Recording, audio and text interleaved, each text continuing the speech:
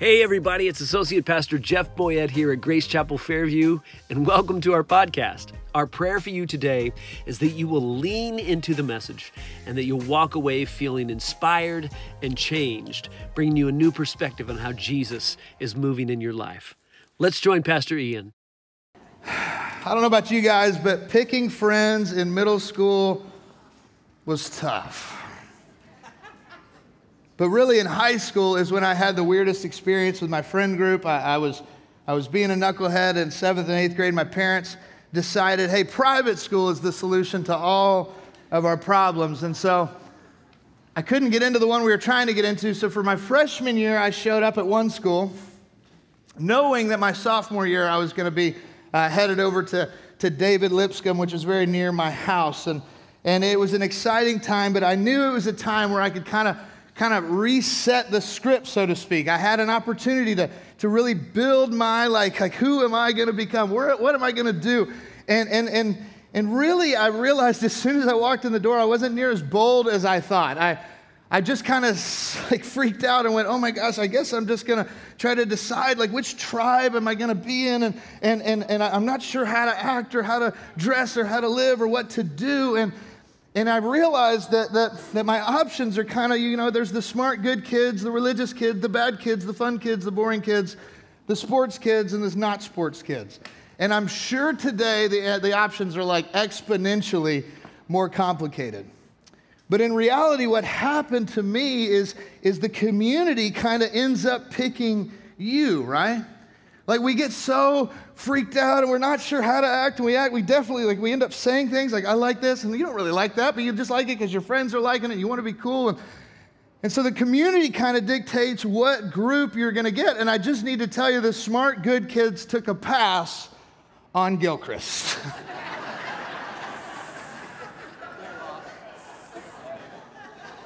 Look at me now. But there's a reality where you start to realize, hey, I'm going to start living my life. I'm going to do my thing. I'm going to be who I'm going to be. And a few friends, some guy kind of looks at you funny at the lunch table, and you're like, we're best friends now.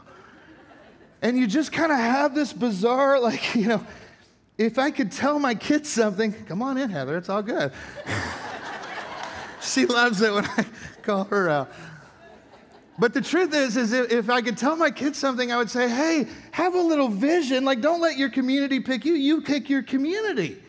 But for some reason, as a young kid, you just kind of allow your people. If this guy thinks you're nice, you go, okay, cool, I'll be in your group. What are you into? And he's like, something rollerblading. I'm like, cool, I can do that, I guess. I definitely can't, but I allow myself to kind of become whatever community accepts me. And the question we got to ask ourselves is, as adults or as believers, as the body of Christ, has anything actually changed? How are we building our community?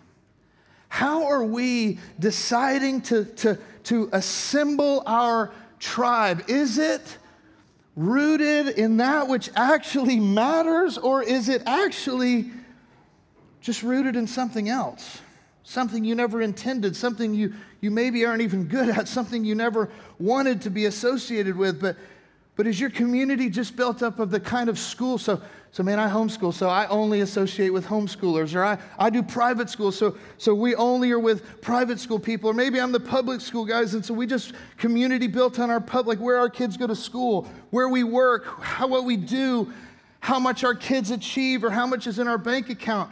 We have so many options for community, and unfortunately, I think so many of us allow our world to be dictated by things that shouldn't be dictating our world.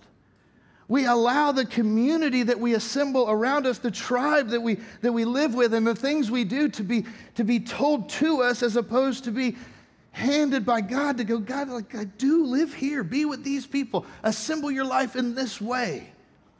And it's interesting to me that as the wall of Nehemiah gets finished, and mind you this, Steve was just reminding me, that what they did, what Nehemiah was able to do in 52 days hadn't been done in 90 years.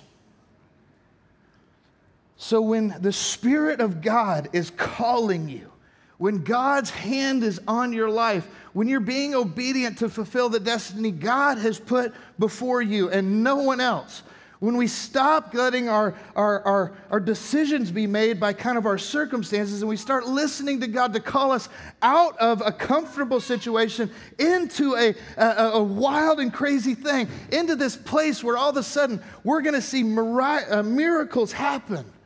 When we start to understand that when we live in God's calling on our life, anything really is possible. That when we put our best effort forward, 90 years can't complete what God can do in 52 days with a faithful man or woman. And so we've got to get a hold of this and go, man, I want to stop letting the world dictate things to me. I want to stop letting my circumstances dictate things to me. I want to start living in the calling and the belief and the life that God himself has ordained for me. Because when I get there and I step into that, miracles could happen. And it's not just for them or they, it's for us right here. And so, beloved, as we jump in and understand right now, there's a context we have to remember. That as the walls get finished, as the people of God start to recognize, oh my goodness, the walls of Jerusalem are complete. In the end of chapter 6, when Nehemiah resists the opposition, he says, hey, I'm not coming off this wall. I'm not hiding. God strengthened my hand. And he finishes and completes it. The book continues to unveil where it says, hey, now the doors have been hung in the gates. And it goes on to say, but the people weren't there. And so all of chapter 7 is kind of like culminated. Like we could read it all, but you guys would start filing out. But it talks about this kind of census that's made.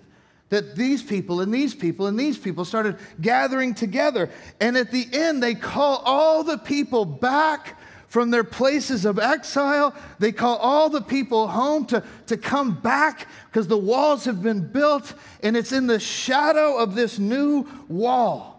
It's at the end of this new moment where we see Nehemiah and then this guy Ezra start to develop community and give some vision for the kind of community that this place was going to be. They kind of reset a standard, so to speak, to go, hey, now that we're all coming back together, how are we going to build this foundation and what is our community going to look like? You see, beloved, he's not making the fatal error of going, hey, let's just get a bunch of people together and just kind of see what happens. Let's just bring everybody back here, finish the wall, and just kind of hope it all goes well. He comes back with intentional vision about what community is all about. And beloved, the church has lost sight of the vision laid before them in Nehemiah.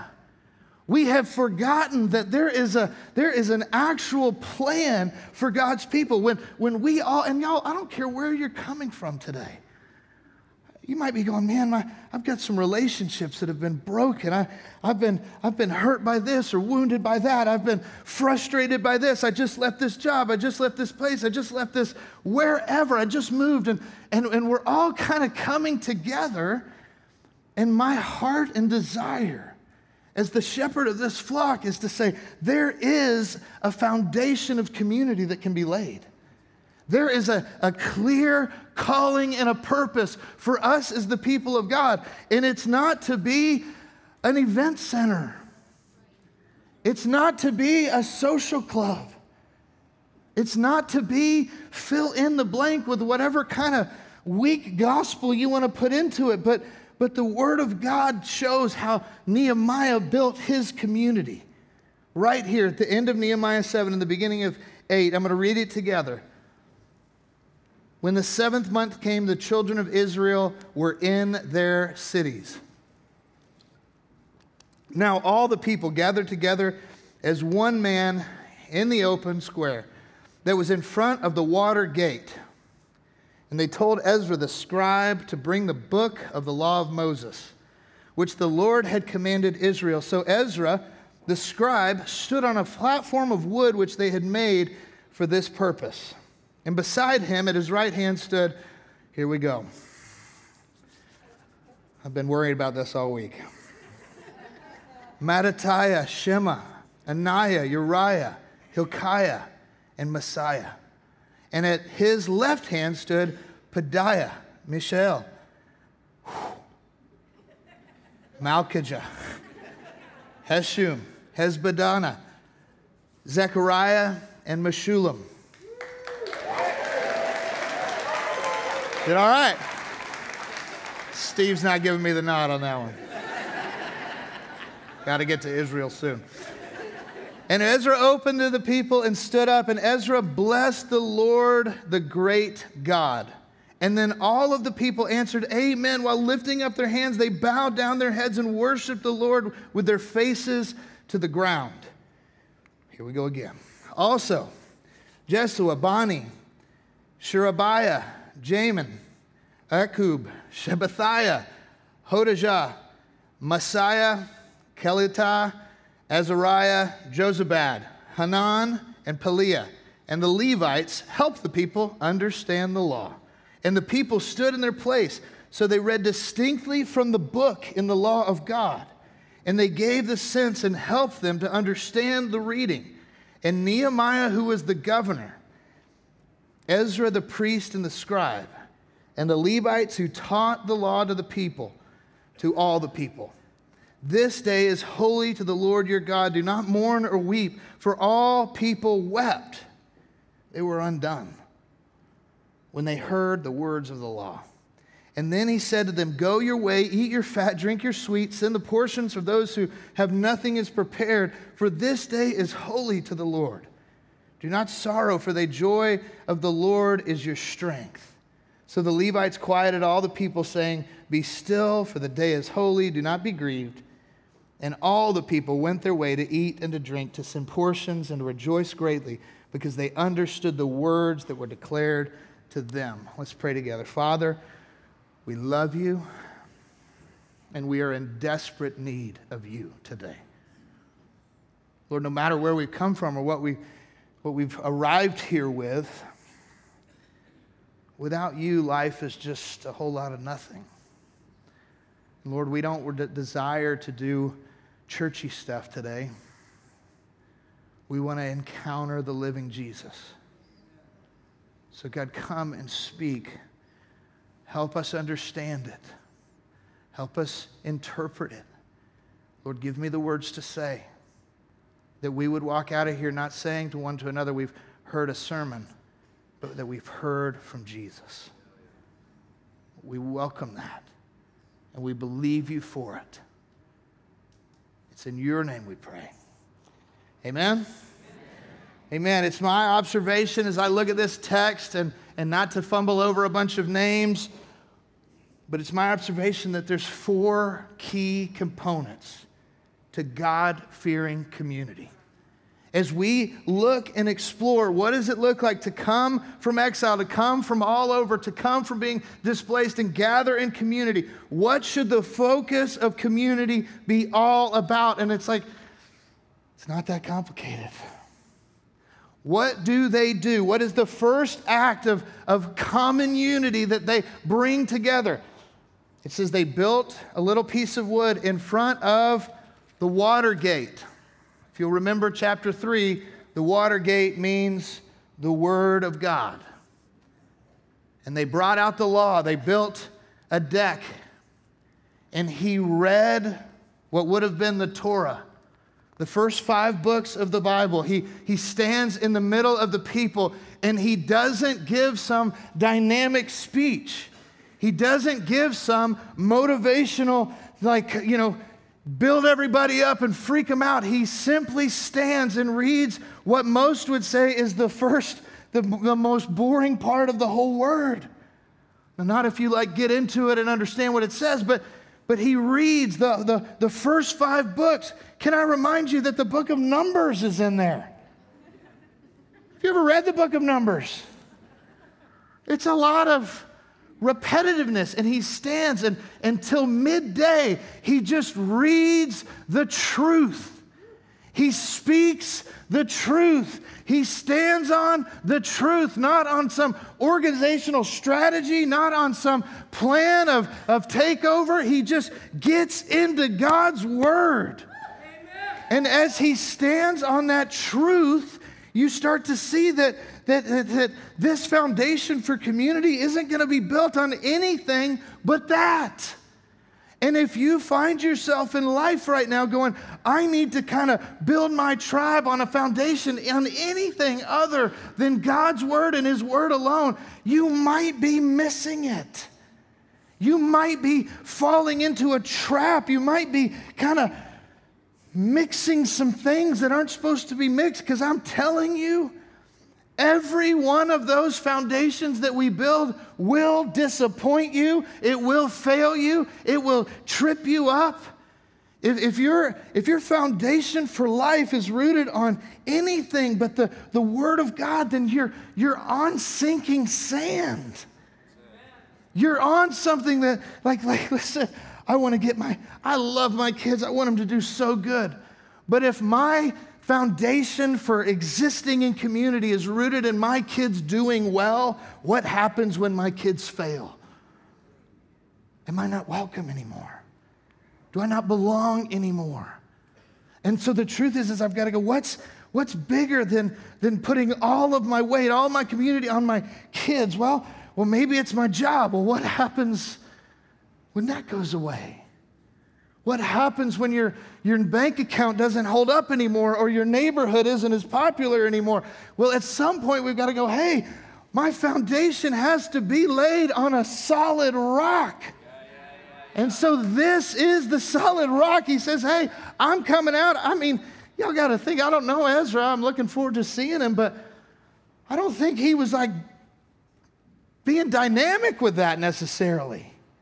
He just read it. He just read it, and long gone are the days where, like, y'all know, I was sitting in a great class this week talking about preaching, and I love to preach, and I think I'm pretty out there and loud, and I use my hands and all that, and I walk around. 100 years ago, it would have been like blasphemy to leave this spot. Dynamic preachers use different postures they would plan, and so that was like a crazy thing. All of a sudden, he built it on a foundation. That was edgy. I don't think Ezra was being edgy back then. I think this is ancient. He didn't care about trying to make it appealing. He just gave the truth anyways. And so we got to go, hey, what is our foundation? What is our base? Matthew 7:24-27 says, therefore, whoever hears these sayings of mine and does them, I will liken him to a wise man who built his house on a rock, and the rain descended, and the floods came, and the winds blew and beat on the house, and didn't fall, for it was founded on a rock. But everyone who hears this is Jesus, these sayings of mine, and doesn't do them, will be like a foolish man who built his house on the sand. And the rain descended, and the floods came, and the winds blew and beat on the house, and it fell. And it was a great fall. Beloved, we don't want that to be our destiny. We don't want that to be our legacy. We want to stand on something that's going to prop us up and shore us up. And when the winds come, which they will, and the rains come, which they are, we can stand. Because if you have your roots and your foundation on anything else, I'm not telling you it might happen. I'm telling you, you're in trouble. Because it's coming. And it might already be here. The rains are coming. The winds will blow. Our community will be founded on this and this alone.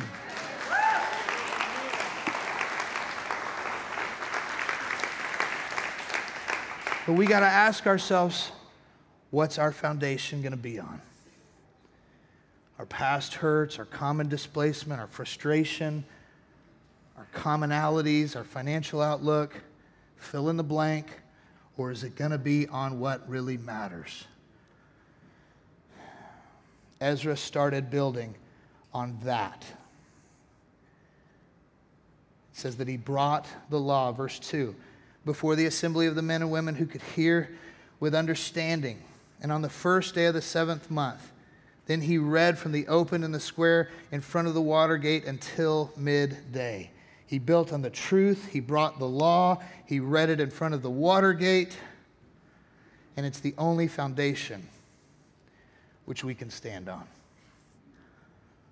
The second thing that happens that I see is they build on a solid foundation, but then they respond appropriately to the truth. It says, then all the people answered, amen and amen. And while lifting up their hands, they bowed their heads and worshiped the Lord with their faces to the ground. Beloved, what draws a response is often reflective of that which we value most. When Ezra stood on this wooden stage in the middle of God's people, in the middle of the newly built walls and the gates being hung, in front of the gate, the water gate, likely near the water itself, you can see the scene. He begins to read the truth, and for hours he unveils the truth, he speaks the truth, and he sets the tone for where they're going. Y'all, if I got up this morning and said, I'm going to spend the next 3 or 4 hours, I'm going to read Genesis, Exodus, Leviticus, Numbers, and Deuteronomy, would it drive us to a place of worship or frustration?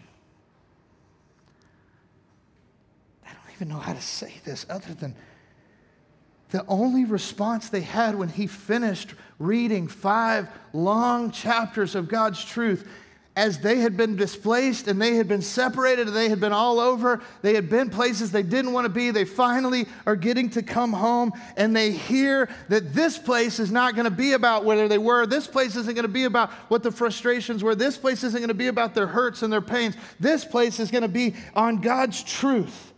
The only thing they could do was cry out, God, I love you, and I'm for you, and I can't believe it, and I'm grateful, and amen and amen. So be it, and so be it. They weren't interested in what's the strategy forward. They weren't interested in how, Nehemiah, are we going to grow this thing. They weren't interested in how are we going to be blah, blah, blah. They just were interested in going, God, yes. And I'm challenging us and even exhorting me first and foremost to remember this is all that matters. Getting into this word and letting it get into us. This isn't about trying to make the word of God speak to our world. It certainly does. It's about letting the word of God be our world so that we can make an impact in our world. It's about being so caught up in it that our only response is amen and amen. Face down, that's ugly worship. That's that like funky worship where you're kind of like, what's up with that guy? But they were all just undone by the truth. And it's a time where the people of God need to stop being enamored with a light show and start being enamored with what matters most.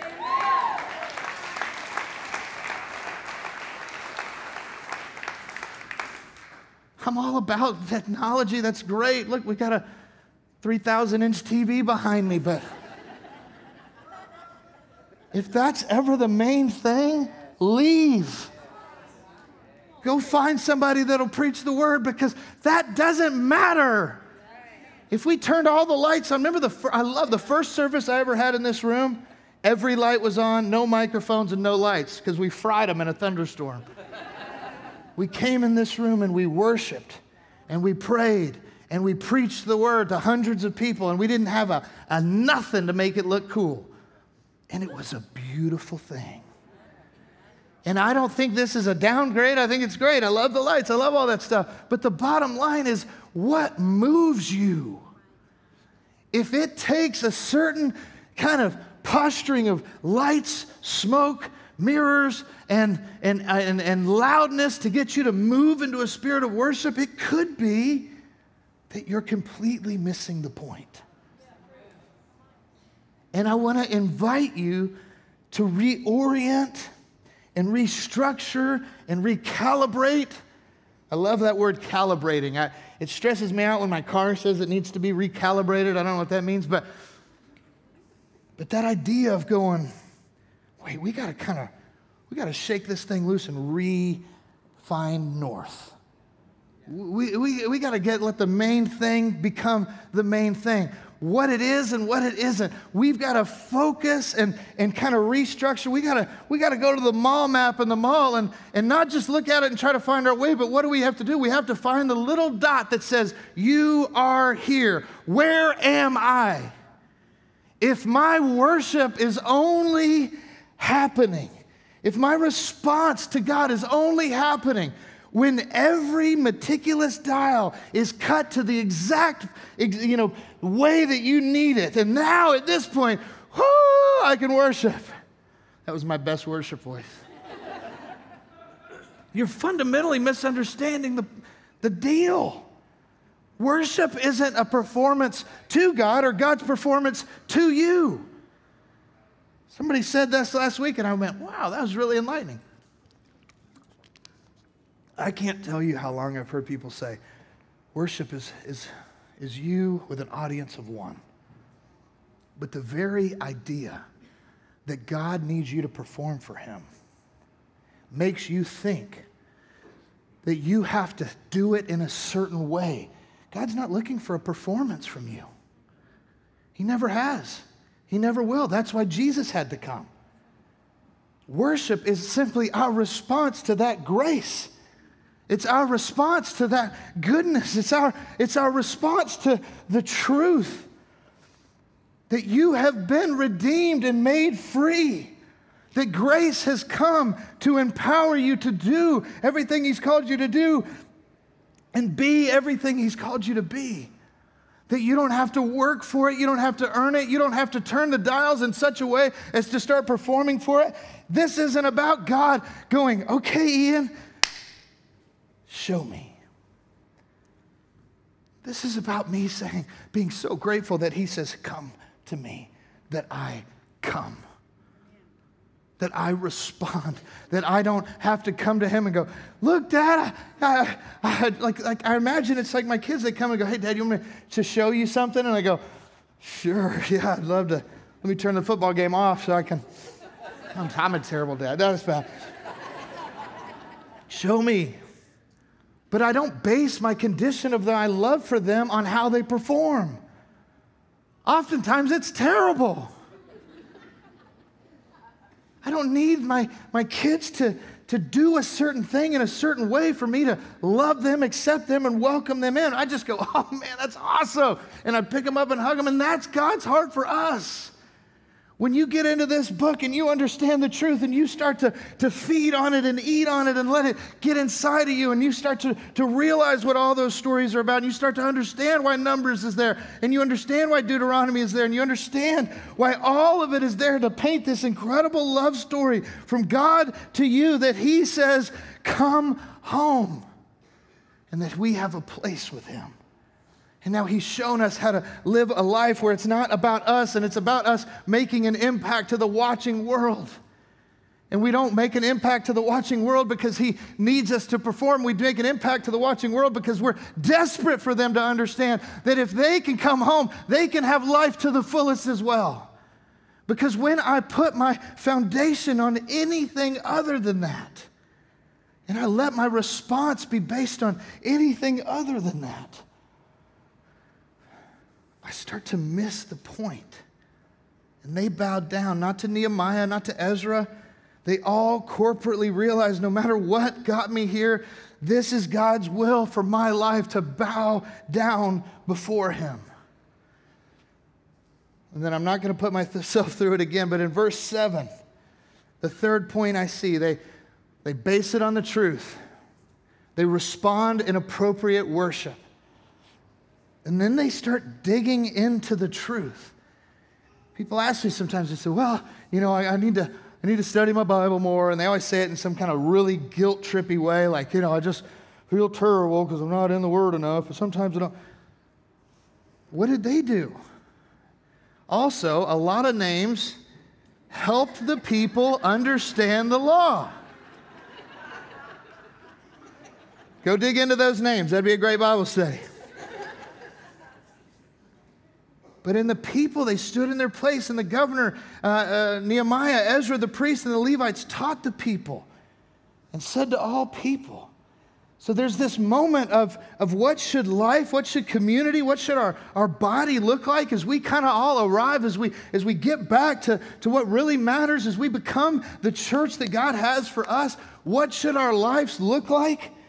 Well, it should be rooted on this and this alone, not strategy or man's agenda or anything other than this. Then it needs to be a response from all of us, me included, that says, oh my God, look what you're doing. I'm right here where you want me to be. I'm doing what you've called me to do. But the majority of our time, the focus of our time should also be rooted in getting back into the book. Amen. It's fascinating to me. It's like, well, we're all here. We're worshiping. What should we do like tomorrow? I got an idea. People should get together and explain what this book is all about. It's like, well, that's not very... But that's like in the Bible. What did they do? They responded in worship, and then those that are a little bit more mature, those that have been placed in a place, they said, hey, let us teach you what this book is all about. So the focus still is on God's Word. There's still a desire to go, hey, I get it. Like if you walked in here off the street today, you've never been in church your whole life, and you open certain parts of this book, there might be some things that you're going, I don't know what that means. But there's people all around this church that do, and a life well lived is a life that serves others by helping them understand this book. I don't care if you're a banker, a plumber, an electrician, a fill in the blank, a pastor. Your life well lived is to help other people understand what this book is all about. So spend your efforts investing in that which actually has eternal meaning. Like find somebody and teach them about the book. Because when you get into that book and when I know I got to stand up here and say something about God's Word, it makes me go to God's Word in a different way. When I used to watch Steve get up, I'd go, whew, man, I bet he reads the Bible a lot. And then it's like, hey, Ian, you get up. And I go, phew.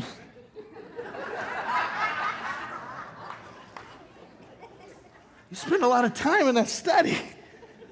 But the truth of the matter is, it's like you got to find somebody that you pour your life out to. And I don't care about it. I do care. I shouldn't say things so meanly.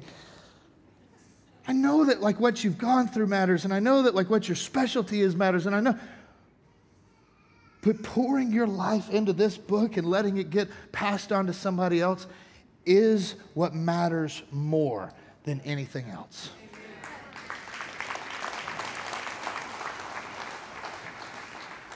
And I want to challenge you, church. If you're not doing it, then do it. I don't want you to hear me say, it would be a good idea maybe someday if I have time and all the margins of my life disappear and I just have, God just highlights this huge gap of you're never going to have enough time. Nothing's ever going to slow down. It's always going to get busier, more chaotic. I don't care. Do it anyways. Because a life well lived is a life that passes on the story. And if you're not passing on the story, I think you might be missing your purpose. God didn't put you where He put you so you could be influential without impact. This is kingdom impact. He says they started to pass it along. They helped them understand. They went to the others and said, hey, that's what this community is all about. We're not going to be about having anything other than that, because what's the truth? We don't have anything else to give. What do you really have? Well, I played paintball once. I was bad at it. I spent my life being really good at. The only thing that's going to make a difference to somebody who's going through devastating pain is found right here. The only thing that's going to keep somebody centered and grounded when they're being elevated in a way that can't, it's going to be right here. The only way to make real lasting change and impact in our society, in our government, in our fill in the blank is right here. Passing this word along is going to help your banking friends be better bankers. It's going to help plumbers be better plumbers. It's going to help drivers be better drivers and pastors be better pastors. This is how we live. And this is how we live life to the fullest. And we've got to not just hear it as some kind of, that's good for those guys.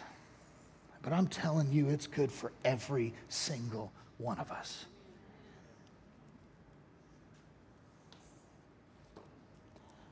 And the fourth part is this.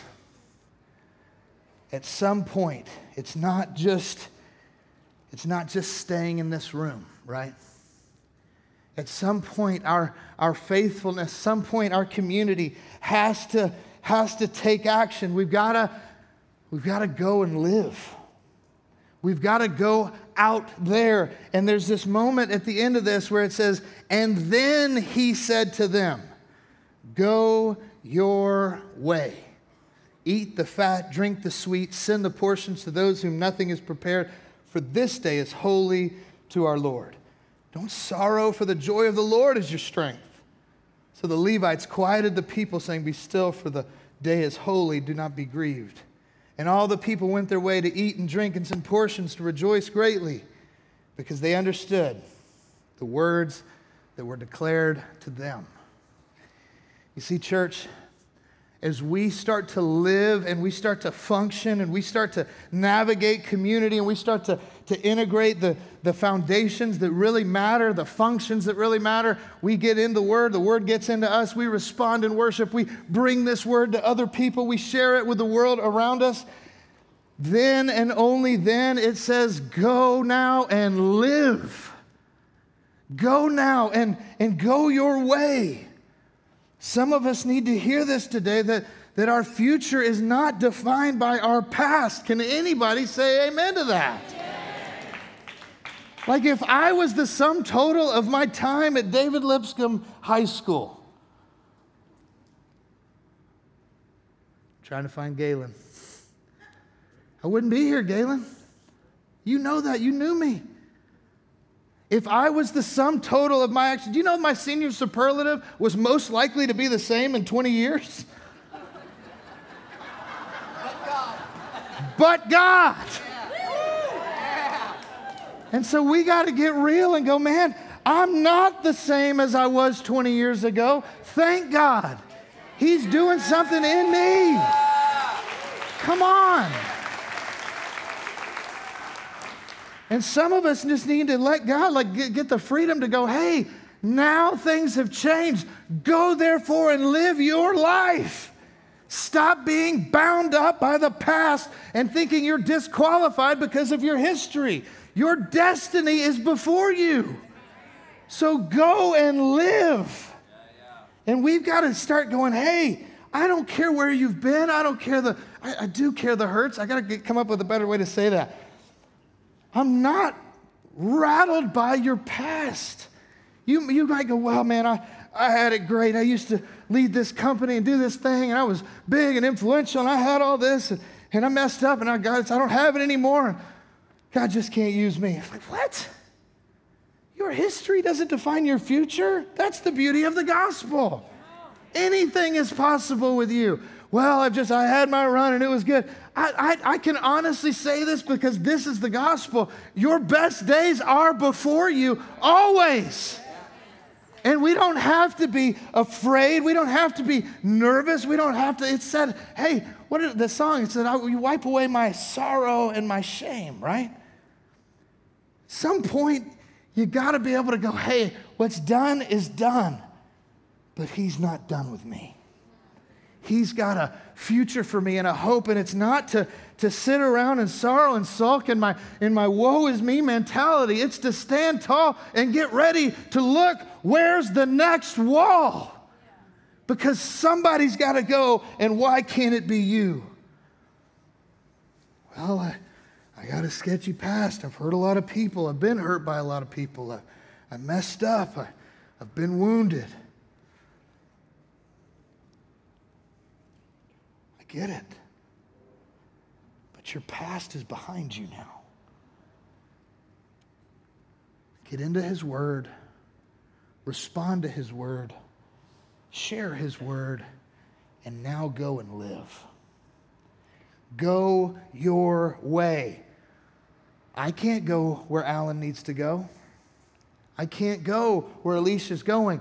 I have to go my way. You go your way. And as we all go our way, we start to make a real change. Because you look at a room and a body of people this size, and you say, if every one of us walked out of here today with a heart on fire to get into this book and let this book get into us, and then let the overflow of that drive us to worship the King, and then make in us a passion and a desire to share the truth with any and everyone we can. And from there we decide, hey, I'm going to go now in my ways. I'm going to go to my workplace. I'm going to go to my family. I'm going to go to my hometown. And I'm going to do the things God told me to do. I'm going to live this way. I'm going to eat the fat and drink the sweet. I'm going to experience the goodness of God, and I'm then going to go share it with those who haven't been given it. And in an effort to be faithful and obedient, to do everything God called me to do, even though it's tiresome, even though it's wearisome sometimes, it said that they told him, don't cry. Why? Because when you realize maybe for a lifetime I've been living the wrong way, my foundations have been rooted on the wrong thing, I've been focused on that which doesn't matter at all, it drives us to weep. It drives you to go, oh my God, if I messed up, and he's going, hey, dry the eyes, go and live.